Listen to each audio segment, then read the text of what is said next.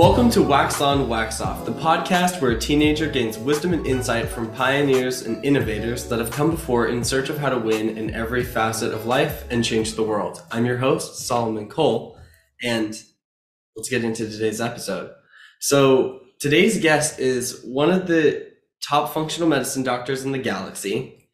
He's a New York Times best-selling author, and he's my dad. Welcome to Wax On, Wax Off, the first ever modern day Mr. Miyagi, Dr. Will Cole. Thank you, my friend, my son. Yeah, you say you, my friend, a lot. So here's the deal. I'm so freaking proud of you. Thank you. For doing this podcast and you formulating the format and putting your heart. It's really just an outer extension of who you are. So it is really an authentic thing. And to be doing it at this age, I'm just extremely proud of you. Thank you. I mean, that's the whole point of the podcast, is from like the younger generation's perspective, really to be showing what it's like to be in the younger generation and trying to glean from old people like you. I'll take it. Yeah. So for people who don't know you, what is it that you do? So he said it's something about me being the best functional medicine doctor in the galaxy. So some galactic work. That's all I'm going to say. No, anyway. So if functional medicine, if for you to break it down, first thing is we interpret labs using a thinner reference range. So what that means is that people go get their labs done and they want to find out, hey, how can I optimize my health? Or can you explain why I'm feeling the way that I do? And they're compared to this X to Y interval, this reference range on their lab. And we get that lab reference range largely from a statistical bell curve average of people who go to that specific lab. People that go to lab, sadly, are people that are going through some stuff. They're going through some health problems. So there's a lot of people that intuitively know something's off here. Something's off with my health. And the doctor comes back and says, run the basic labs, and they say, everything's fine. You're just depressed. You're just getting older. You're just, take this antidepressant, see you later. But what they're unintentionally telling their patient is you're a lot like the other people with health problems that we're comparing you to. So in functional medicine, we're looking optimal, not average. Where does vibrant wellness reside? Then we realize in functional medicine that everybody's different and unique. And there's a lot of variables to consider, the context of it. So we talk about bio-individuality and really customizing healthcare to the individual. And then we run more comprehensive labs. So we're looking at underlying issues like underlying gut problems and toxicity issues and hormonal imbalances and nutrient deficiencies and trauma and stress and shame and mental, emotional, spiritual components, and how they can be literally stored in our cells, dysregulating our nervous system, raising inflammation levels. So there's a lot of tools within our toolbox, but we use food as medicine based on the individual. Even healthy foods, what works for one person may not work for the next person. We use natural medicines, herbs, botanicals. We use mind-body tools like somatic practices and things like EMDR we would refer out to, and trauma work and breath work and meditation, to medications when needed, right? To really be a both and approach to healthcare, not an either or. Yeah, I mean, this is you discovering this, not necessarily being the first person to discover, but one of the first, and doing it online, which is, we'll get into that. How did you, what's your success story? Like, you're one of the most successful functional medicine doctors in the galaxy. So how did you get there? Like, has this always been a passion of yours? Is it something that you discovered? Yeah. When did you discover this passion? So we started one of the first functional medicine telehealth centers in the world over a decade ago, 13 plus years at this point of recording. But you're right. So that was what I was the first of. But functional medicine is, even before me, it's still relatively a newer term, right? But in short, it's birthed out of sort of an evidence-based alternative medicine, conventional medicine hybrid. It's, again, this sort of amalgamation of, I think, of the best of both worlds, both conventional medicine and alternative medicine, holistic medicine, wellness, nutrition. So how I found it was really growing up, always being fascinated by health and wellness. So I used my first job was at 16 years old. I worked at the Finish Line at the mall, at Westmoreland Mall in Greensburg, Pennsylvania. Shout out. Shout out to Greensburg. And I would use my paycheck and spend a lot of it on different health foods that I read about, superfoods, books, like all the latest nutrition, wellnessy stuff, like biohacking before biohacking was a thing. I'd like just be so excited to go and like home and like try it. And yeah, so I was always interested in that from a young age, and then wanting to be formally trained in this. And then it came out here where we're recording in LA. Mm-hmm. Wow. So you lean more towards the natural side of health and trying to solve things with like a natural solution. Mm-hmm. What do you say is like, what's the difference between natural health and conventional like medicine Mm-hmm. and natural medicine, and what do you think is there a better one? Mm-hmm. And yeah. Well, I don't think there's a better one. It's just a matter of, like, back to my earlier point of a both and approach, not an either or. Like, can we really, like, what's your most effective option that is causing you the least amount of side effects, preferably none?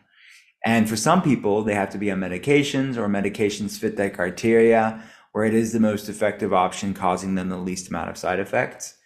It just so happens that most of the time, or a lot of the time, medications alone aren't fitting that criteria. They may be a piece of the puzzle for some people, but it's not the totality of how they can live their vibrant self, like their vibrant life, and gain vibrant wellness. So I to me, I don't have a God complex about these things. So to me, it's what gets the patient to meet their goals. And that should be our litmus test.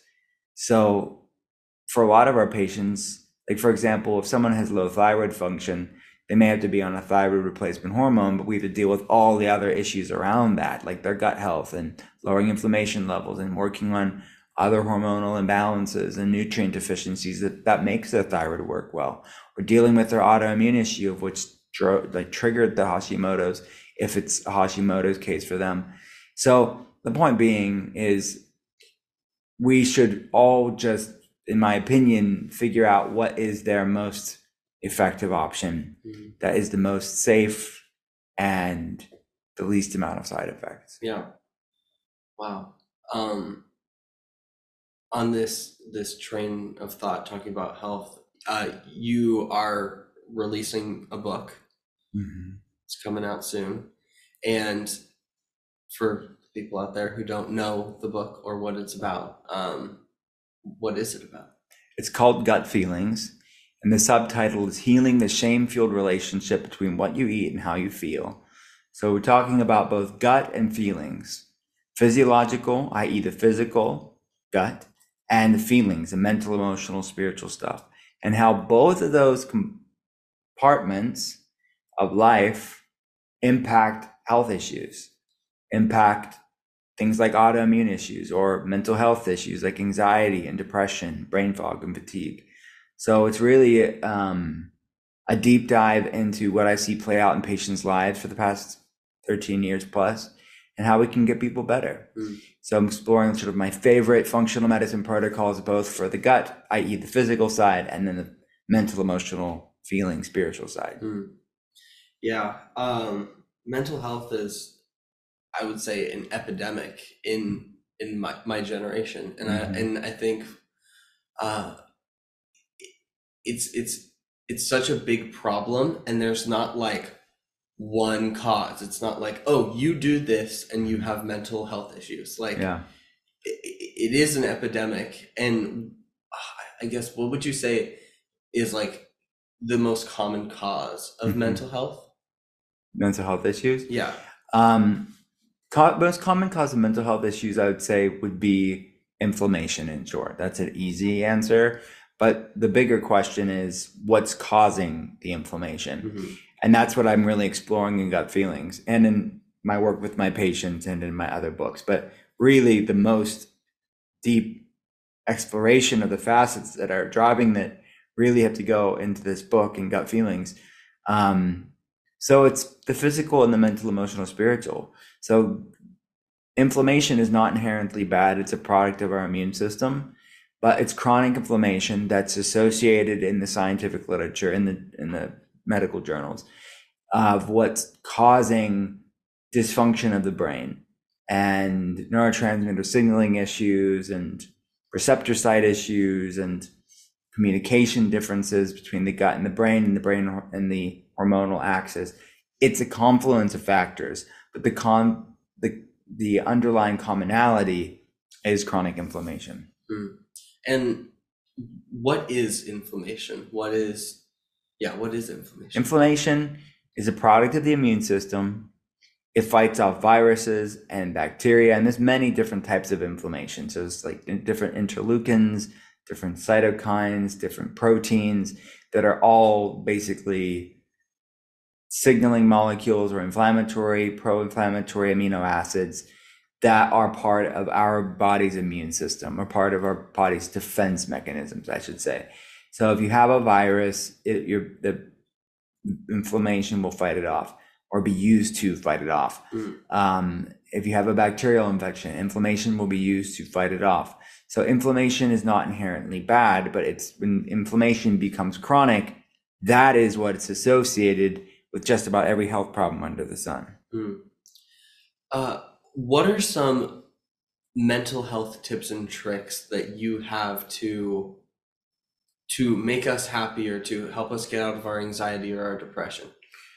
Well, I talk about them in the book. There's really over 42 different tips in the book that I found to be the most effective for people. There's 21 gut action items, i.e. physical action items, and 21 feeling action items. So I'll give you some. One is soups and stews. So your gut is your second brain. 95% of serotonin is made in the gut. 50% of dopamine is made in the gut and stored in the gut. So our happy, joyous, pleasure neurotransmitters are made in the gut largely and stored in the gut. So one way to support the gut, which is the second brain, it's formed from the same fetal tissue. So when babies are growing in their mother's womb, the gut and brain are formed from that same fetal tissue, and they're linked for the rest of our life through what's known as the gut-brain axis, or the connection between the two. So when you are nourishing your gut, you're nourishing your second brain, which in turn cross-talks and communicates with your first brain. And in some ways, it's the controller of your actual brain. So there's a protocol that we use for our patients called the GAPS protocol. They have a lot of anxiety and depression and brain fog and fatigue and ADHD and autism spectrum issues. It's called GAPS. It's an acronym that stands for Gut and Psychology Syndrome, or Gut and Physiology Syndrome, either one. It's interchangeable. But specific to mental health, it's typically Gut and Psychology Syndrome. And it's lots of bone broth soups and stews, and sort of like spending periods of weeks and months for some people in sort of these brothing and souping phases. And then you can have vegan broths too, like sort of plant-based, like, seaweed broths and galangal ginger broths, vegetable broths, mushroom broths, that also can be nourishing too. But a combination between the two, with vegetables and protein and things that are almost like pre-digested. The vegetables cooked in soups and stews, and the foods that are the materials, the ingredients within the soups and stews are gentle on the gut, to sort of like a proverbial siesta for your gut microbiome, your second brain, which will calm down systemic inflammation and help not just the second brain, but your actual brain as well. In the book, you talk about Shinrin Yoku. Yeah. And I'm fascinated by it. But for those who don't know, what is it? What are the benefits of it? Sure. So Shinrin Yoku is a Japanese term, and it translates into English as forest bathing. So it's using nature. What the researchers in Japan and South Korea are really looking at is using nature as a medicine and nature as a meditation. So it's taking nature in with all of your senses, the sort of immersive sensorial experience of going into the forest, like maybe only making it a few feet in a longer period of time, and taking it in with your eyesight and smelling it in and the sounds and the stillness of all of it. But it's immersive and it's therapeutic.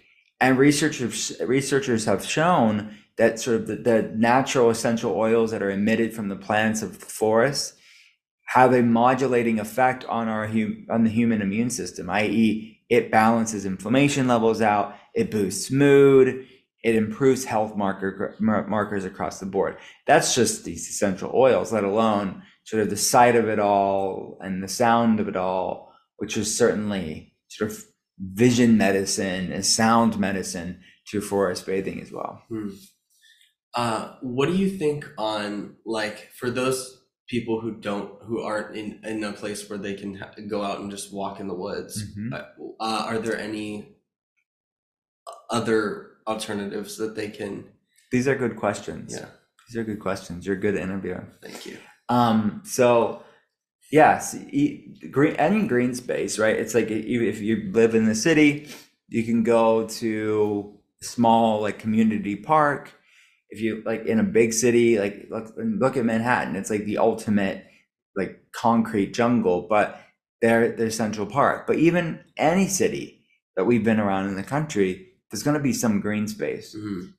So it may not be massive, it may be simple, but that's all right. Researchers show that even pictures of nature have a similar benefit.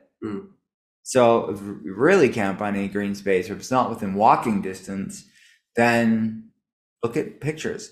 Or another idea is like get some low cost like plants in your house and bringing some plants into your home. Yeah. Bringing like maybe like a water feature, or bringing even like crystals.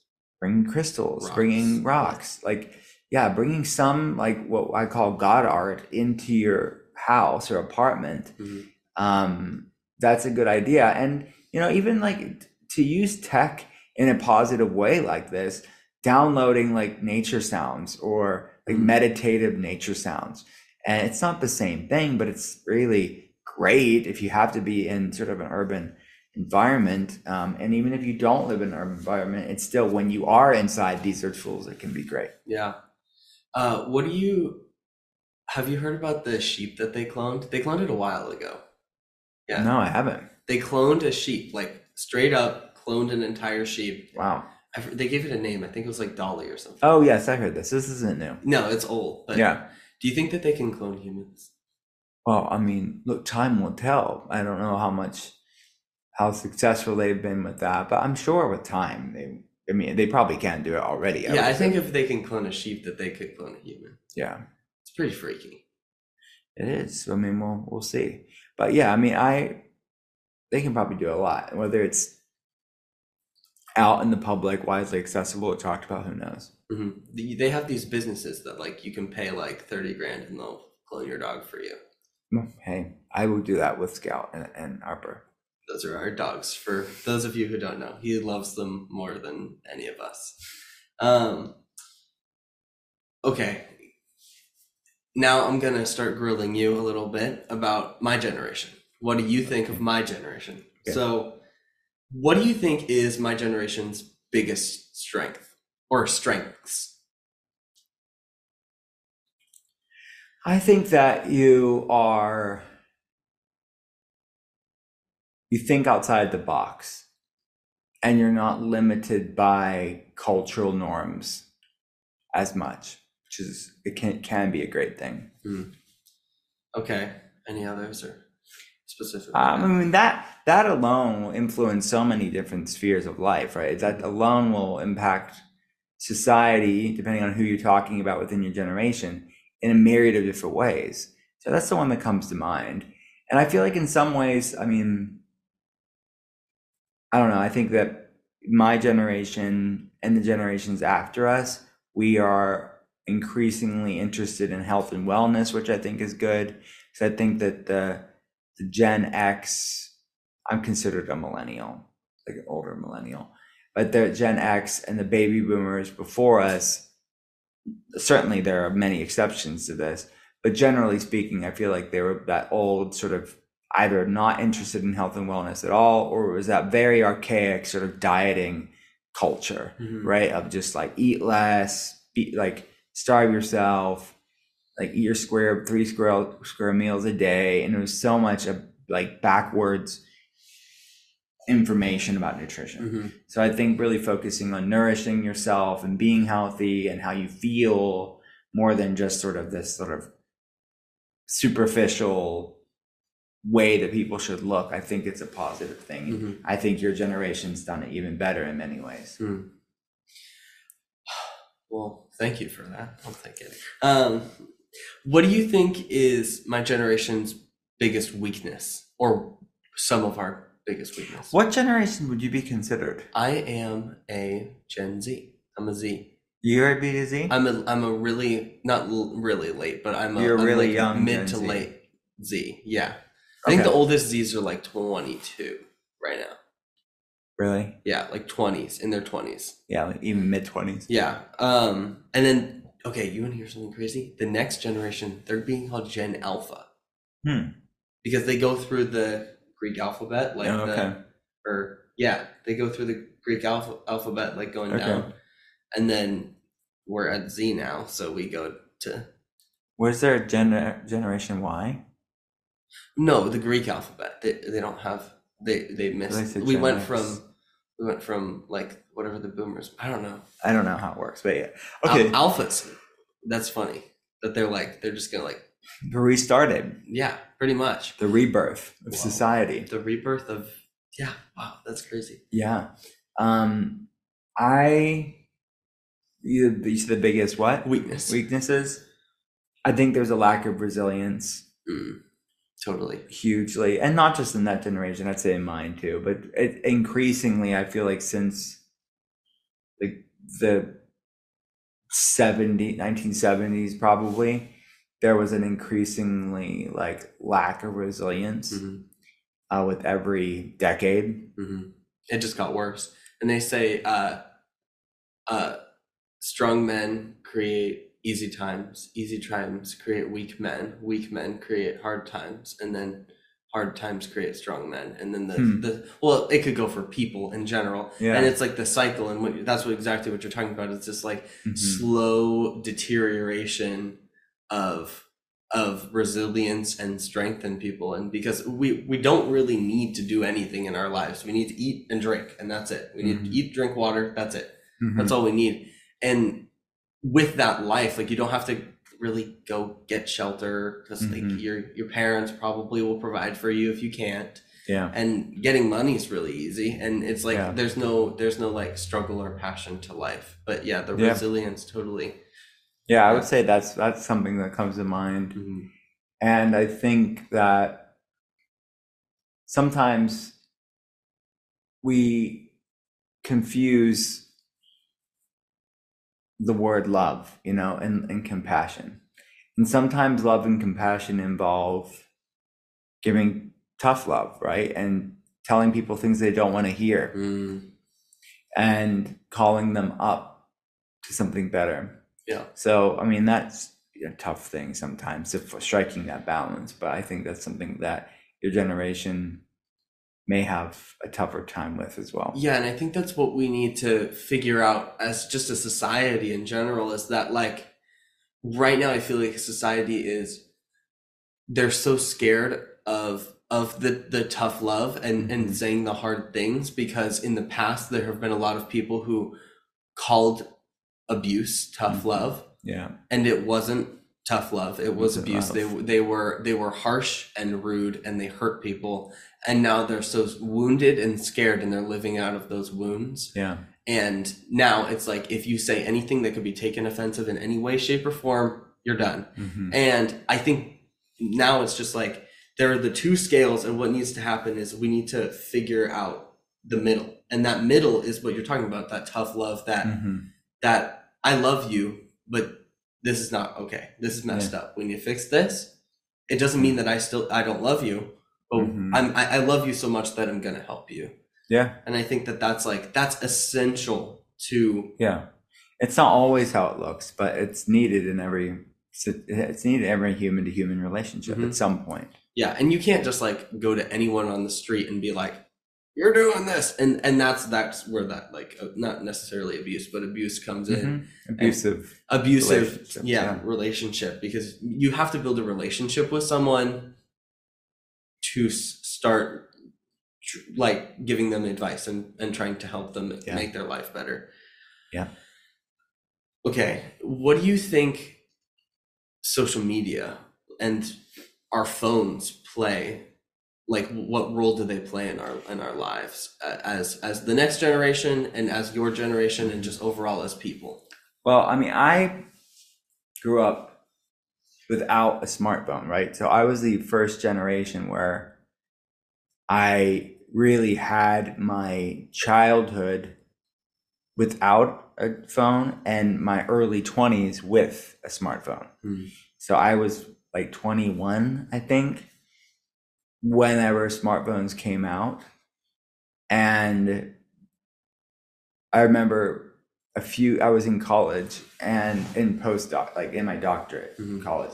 And I remember a few guys in my class had it and they're like, "Oh, so-and-so has an iPhone." And everyone was like huddled around this phone called an iPhone.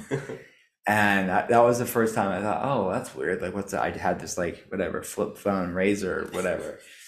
And I thought, it didn't even appeal to me. It took years before I even got an iPhone because I had Android and whatever. It just, anyways, I'm sort of resistant to. I want to beat to my own drum. Yeah. So, anyways, an iPhone when you want an iPhone. That's right. I'm not going to do it because culture tells me to do it when I want it, and I got a green one. Yeah. And that's when I got it. Keep your Samsung and get an iPhone whenever you feel like it. Even though iPhones are superior, I do believe. I would no, and I would agree with you. With having one, they are great. I love them. So I would say that I at least had 20 something years without that inundation. And the generations after us really didn't get that chance. I mean, we gave that to you guys because we didn't give you things until really late. I didn't get it until the pandemic. But you didn't have social media until you were 16 years old. Yeah, and even then it was like a drip, and I liked that because you gave me like the crappiest social medias like Facebook, and which I still have never used to this day, but you gave it to me, and I had access to that, and I got to use the self-control of like, no, I've spent too much time on it, or I'm not going to use it at all. Like, I don't have TikTok. I don't, and I never will. You don't have TikTok. You don't have Snapchat. You don't have Snapchat. We could get into Snapchat, but TikTok I think is like crack. That's how I view TikTok. Like, their algorithm is so good that it's like it's a drug. It can become a drug because they literally can read your mind and they know exactly what you want. And if you can get exactly what you want at the click of a button, that's not good. Yeah, it's rewiring the way that our brain works. It's an addiction in a way. Yeah, it's a cheap dopamine hit for many people, and it's FOMO-inducing content that's there. But and growing up with that click dopamine hit, it's just like, oh, button, and then you feel better, but you don't. The Pixar film WALL-E is prophetic, and that's all I'll say about that. So what's the difference?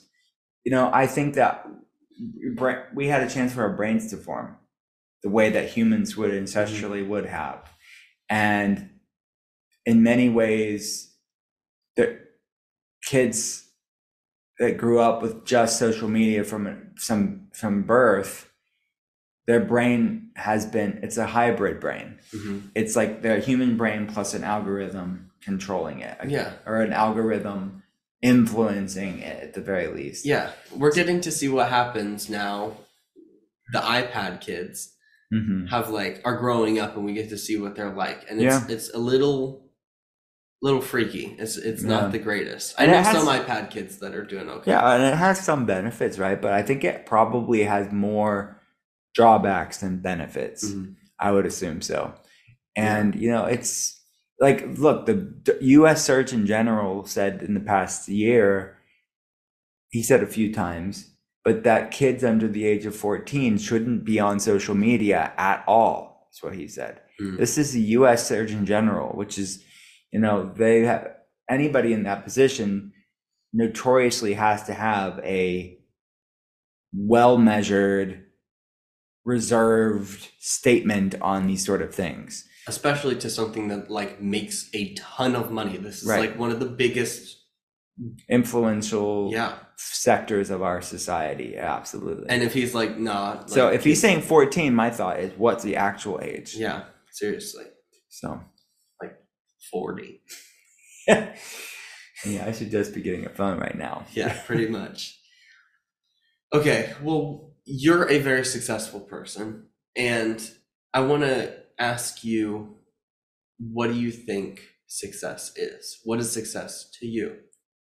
Well, I think there's an outer success and an inner success, right? The outer success, lots of people can have that, right? Even though lots of people don't. But it can look in different ways for different people. But if you're looking at this sort of general outer success, it's going to look like outer abundance, right? It's going to be having things, having resources, not needing, having freedom. I think freedom and the sort of currency and energy of abundance in their life. And that looks, yes, financial is a part of it, but ultimately it's so much more than that. I think it's just the freedom, because some people don't have a lot of money, but they have a lot of, like, their overhead is lower and they live just a free, flexible life.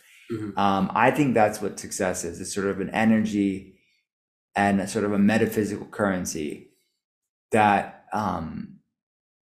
but ultimately, I think that the outer success is a trap and a source of misery and disappointment and despair if you don't have inner success. Mm.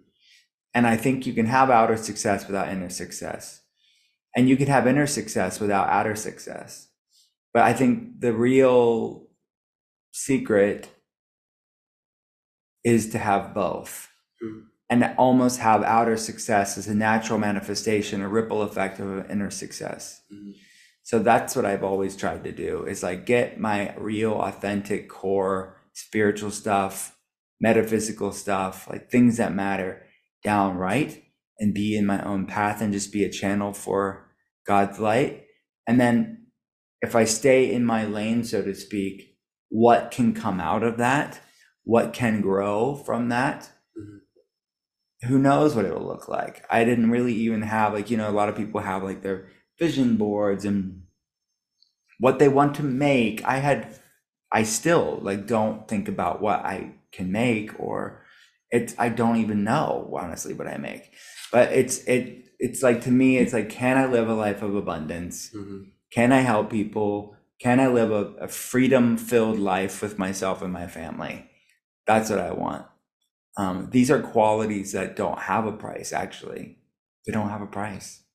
They're priceless. Yeah. And that's what I'm interested in. Yeah. I mean, Justin Bieber, I heard him talk about on a podcast once. I mean, he's a dude who literally could have anything he wanted at the snap of a finger. Mhm. And he said, I don't care that I live in a big house. I don't care about cars. I don't care about watches. I don't care about clothes. He's like, my favorite thing to do in a day is get out in my backyard and sit on the grass and watch hummingbirds suck nectar out of flowers. He was like, you can't buy that. Mhm. You can't buy that experience of being able to go sit in nature and look at nature. And that's kind of goes back to the forest bathing thing. It's like, Yeah. it's the most fulfilling things in life, and the things that you should be most grateful for are the things that you came into this earth with: your health, Mhm. your life, the ability to love, the ability to be loved, nature, the ability to enjoy nature. Yeah. And yeah, I mean, I think that's true success. Well said. I Yeah. agree with that. What are some practices that helped you succeed and that you think could be helpful to listeners? I would say be back to my earlier statement of being a channel. I think instead of comparing yourself to other people, stay in your lane. That can be used as such a derogatory term. Like people, I think of it as like, well, when actors get into music or musicians get into acting, they say, "Oh, stay in your lane." That's used very derogatorily. That's not what I mean. Yeah. I mean, stay in your lane is like, what is your calling? What is your passion? What is your why? And what is the vehicle in which that why and passion will come into play? And knowing that, and then being relentlessly consistent and loyal to that it's in a way, it's power of intention. It's the power of intention and the power of focus, the power and the sort of the law of attraction in many ways. I feel like there's something to all of that. Yeah. And I would say that is it. That is it. And but ultimately it has to be done in accordance with the laws of the universe, meaning some sort of part of the greater good of the whole, which is what I mean about outer success. Because I think people can have outer success, quote unquote, outer success without doing that. I think of a lot of really corrupt, wealthy people. I think of even like someone like Donald Trump, and even though I don't know him, but like Donald Trump and people like that from all intents and purposes, if you should know someone by their fruits, I think there's a outer success, but I don't know how much inner success someone like that has. And I'm not just speaking on him. I'm saying a whole industry of people, a whole culture of people. Totally. And so to me, it's like, I don't want that. I really don't want that. I don't want that at all. I would rather live a simple life with joy and my family, but have freedom, than have any quote unquote material outer success. So I would say just apply the law of attraction in your life. And part of that staying in your lane and being consistent and relentless in that focus. That there's a word, in Hebrew, it's kavanot. Kavanah. Kavanot is just basically this like intense intention, almost like a meditation, and making your life a meditation. Because I really do think it manifests things in your life. Yeah. What do you attribute? Actually, no, I want to dive into, you talked about this like relentless pursuit and this consistency, and you said something that my generation struggles with is this kind of lack of motivation and just kind of sitting back on the couch and sitting on our phones because it's easier. We get we want to be successful. We want to have all the nice things because everyone else does, and it's that whole fear of missing out thing. But it's also going to be really hard to get there, so we might as well just sit on our phones and look at the people who do have that. And I think it's scary, and I think it's a huge problem for my generation and even your generation too. It's like, I'm scared, I don't want to, so I'm just going to sit on the couch and look at people who do have what I wish I had. And what do you think are some tips for people that have a dream, they want to do something, but they don't really have the motivation to? Well, I would say do things in your life that limit distraction. And distraction is geared like so much part of our culture, but like really setting healthy boundaries with your phone. Screen time, 100%. And also like be voracious in reading a physical book. Like just like reading as many books as you can, and read inspirational books, read books that are going to be edifying and in alignment with that law of attraction that I talked about earlier for you. And there's no replacement. And people say, well, I'm not good at reading books, or I'm not a reader. That's why you should do it. It's because your brain is so distracted that you can't, that muscle of focus is weak. It's like saying the gym isn't for me, right? Well, it's not good for anybody until you make it a practice. And so I think that's it. And then bring in things where you can create stillness in your life so you can get divine inspiration and you could be a better version of yourself and regulate your nervous system. So things like meditation, breath work, getting out in nature, forest bathing are very keys to get out of your head and into your body. Yeah. And also, I would say focus on the foods you're having. Like if you're fatigued and brain fogged or anxious or depressed, look at the foods that are contributing to that, and really look at sugar and refined grains and gluten containing grains and industrial seed oils, too much dairy, conventional dairy. That's going to create any fatigue and lethargy and sort of a lack of zest for life in any human being, no matter what generation they're in. And I hear a lot of people my age and around my age, they're like, oh, I struggle with sleeping. Like, I stayed up till 2 a.m. last night. Well, what did you do? And they're like, well, I was on my phone and then I tried to go to sleep and then I couldn't. So I just sat on TikTok for a couple hours thinking that would make me tired. And I was tired, and then I tried to fall asleep and then I couldn't. So I played some video games, and then I was so exhausted at 2 a.m. that I literally just fell asleep playing video games. And it's like, I tell them, I'm like, why don't you like read a book? Yeah. And they're like, oh, that's boring. And I was like, isn't it true that reading a book boosts melatonin? Isn't it? Yeah. Yeah. And that having to look at, like, focus on these words and look at them, especially if they're not on a screen, like a physical, tangible book, it makes you tired. Like if I want to go sleep fast, I read a book. Yeah, and especially in our culture, I think, because it isn't so dopamine rushing, and it's not the blue light, and it's not sort of that cortisol, endorphins all the time. That sympathetic aspect of our nervous systems always go. So yeah, anything that modulates our nervous system and our endocrine system in a way of like sort of resting, digesting, that parasympathetic aspect of our autonomic nervous system. Yeah, it makes sense. And I would, at the very least, for anybody that's listening to this, watching this, to allow about 2 hours or so after, allow 2 hours of being tech free before bed. And then if you can't do it some nights, like, still no excuses, like do it most nights, at least 2 hours. It could be more, it should be more, but you can always get blue light blocking glasses and other things that can mitigate the blue light, which will impact your sleep wake cycle and your cortisol melatonin cycle. Yeah. You have so much wisdom, and I mean, seriously.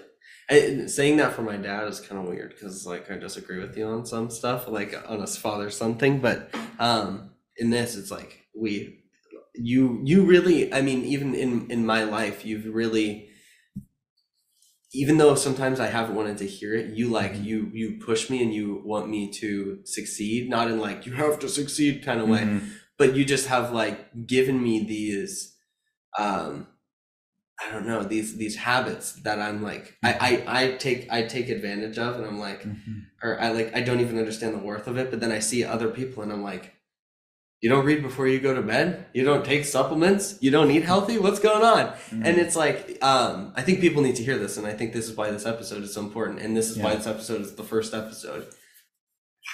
Yeah. Thank you. Well, thank you for that, my sweet boy. I love it. What do you attribute to your success? I would say God and you guys. Yeah, God and my family. Yeah. What do you think the role religion plays in happiness, and not even being Christian, but just religion overall? What do you think? What role do you think it plays in? Well, I don't, you and I have had this conversation. I think that it's not necessarily religion that does it. I think there are spiritual principles that can be within religion that do it. And actually, on my podcast, shout out to Art of Being Well, you could listen Shameless to it. plug. Shameless plug. I've had some amazing researchers and academic people from, Columbia and all the different sort of collegiate research institutions actually look at this. And what they found is, yes, there can be people that are religious that have these practices of like cultivating joy and community and something bigger than themselves, and altruism and kindness and forgiveness. Yeah. These are things that are shown that are associated in the research with living a longer, healthier, more meaningful life. Mm-hmm. So there can be people that are atheistic, or let's just say agnostic probably, that have a lot of those principles in their life. Totally. And there are people that are in churches and synagogues and mosques that really don't have any of those qualities. Yeah. So I don't think that it's the religion or the orthodoxy that actually cultivates that. It's a lot of times the teachings and the philosophy, when practiced, can cultivate that. Yeah, it's like the pursuit of something bigger than yourself. Because if you are the thing, then that's a life that's unfulfilling. And I think over history, everyone has pursued something that's bigger than themselves, whether it's the universe, or it's love, or it's forgiving people, or it's meditating and being as good of a servant to people as you possibly can. Yeah. I think it's huge, and I think that it's a really important part of enjoying this human experience that we have. Agreed. So to finish off this podcast with one last question, what is your biggest life advice? I would say my biggest life advice is life is a beautiful, immersive vapor. So breathe it in deeply, because I look back in my life and I just think of how quickly time has gone by, and just years fold into themselves.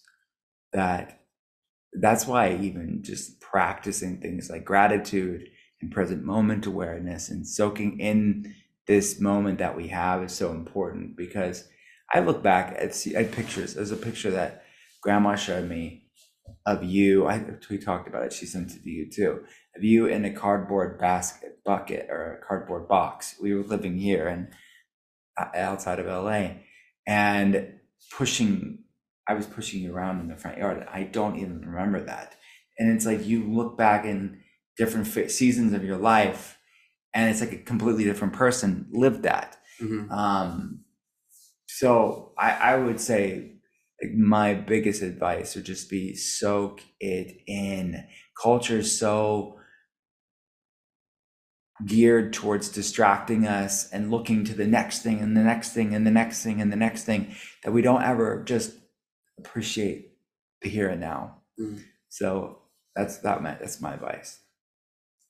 Well, thank you so much for being on the podcast. And first guest, I feel honored. First guest, maybe the best guest. We can't say yet, but so much to see. So much to see. I think I set the bar pretty high. You did, if nothing else. Yeah, we're gonna need some high quality peeps on the podcast to beat this. Alrighty, well, thank you so much for listening.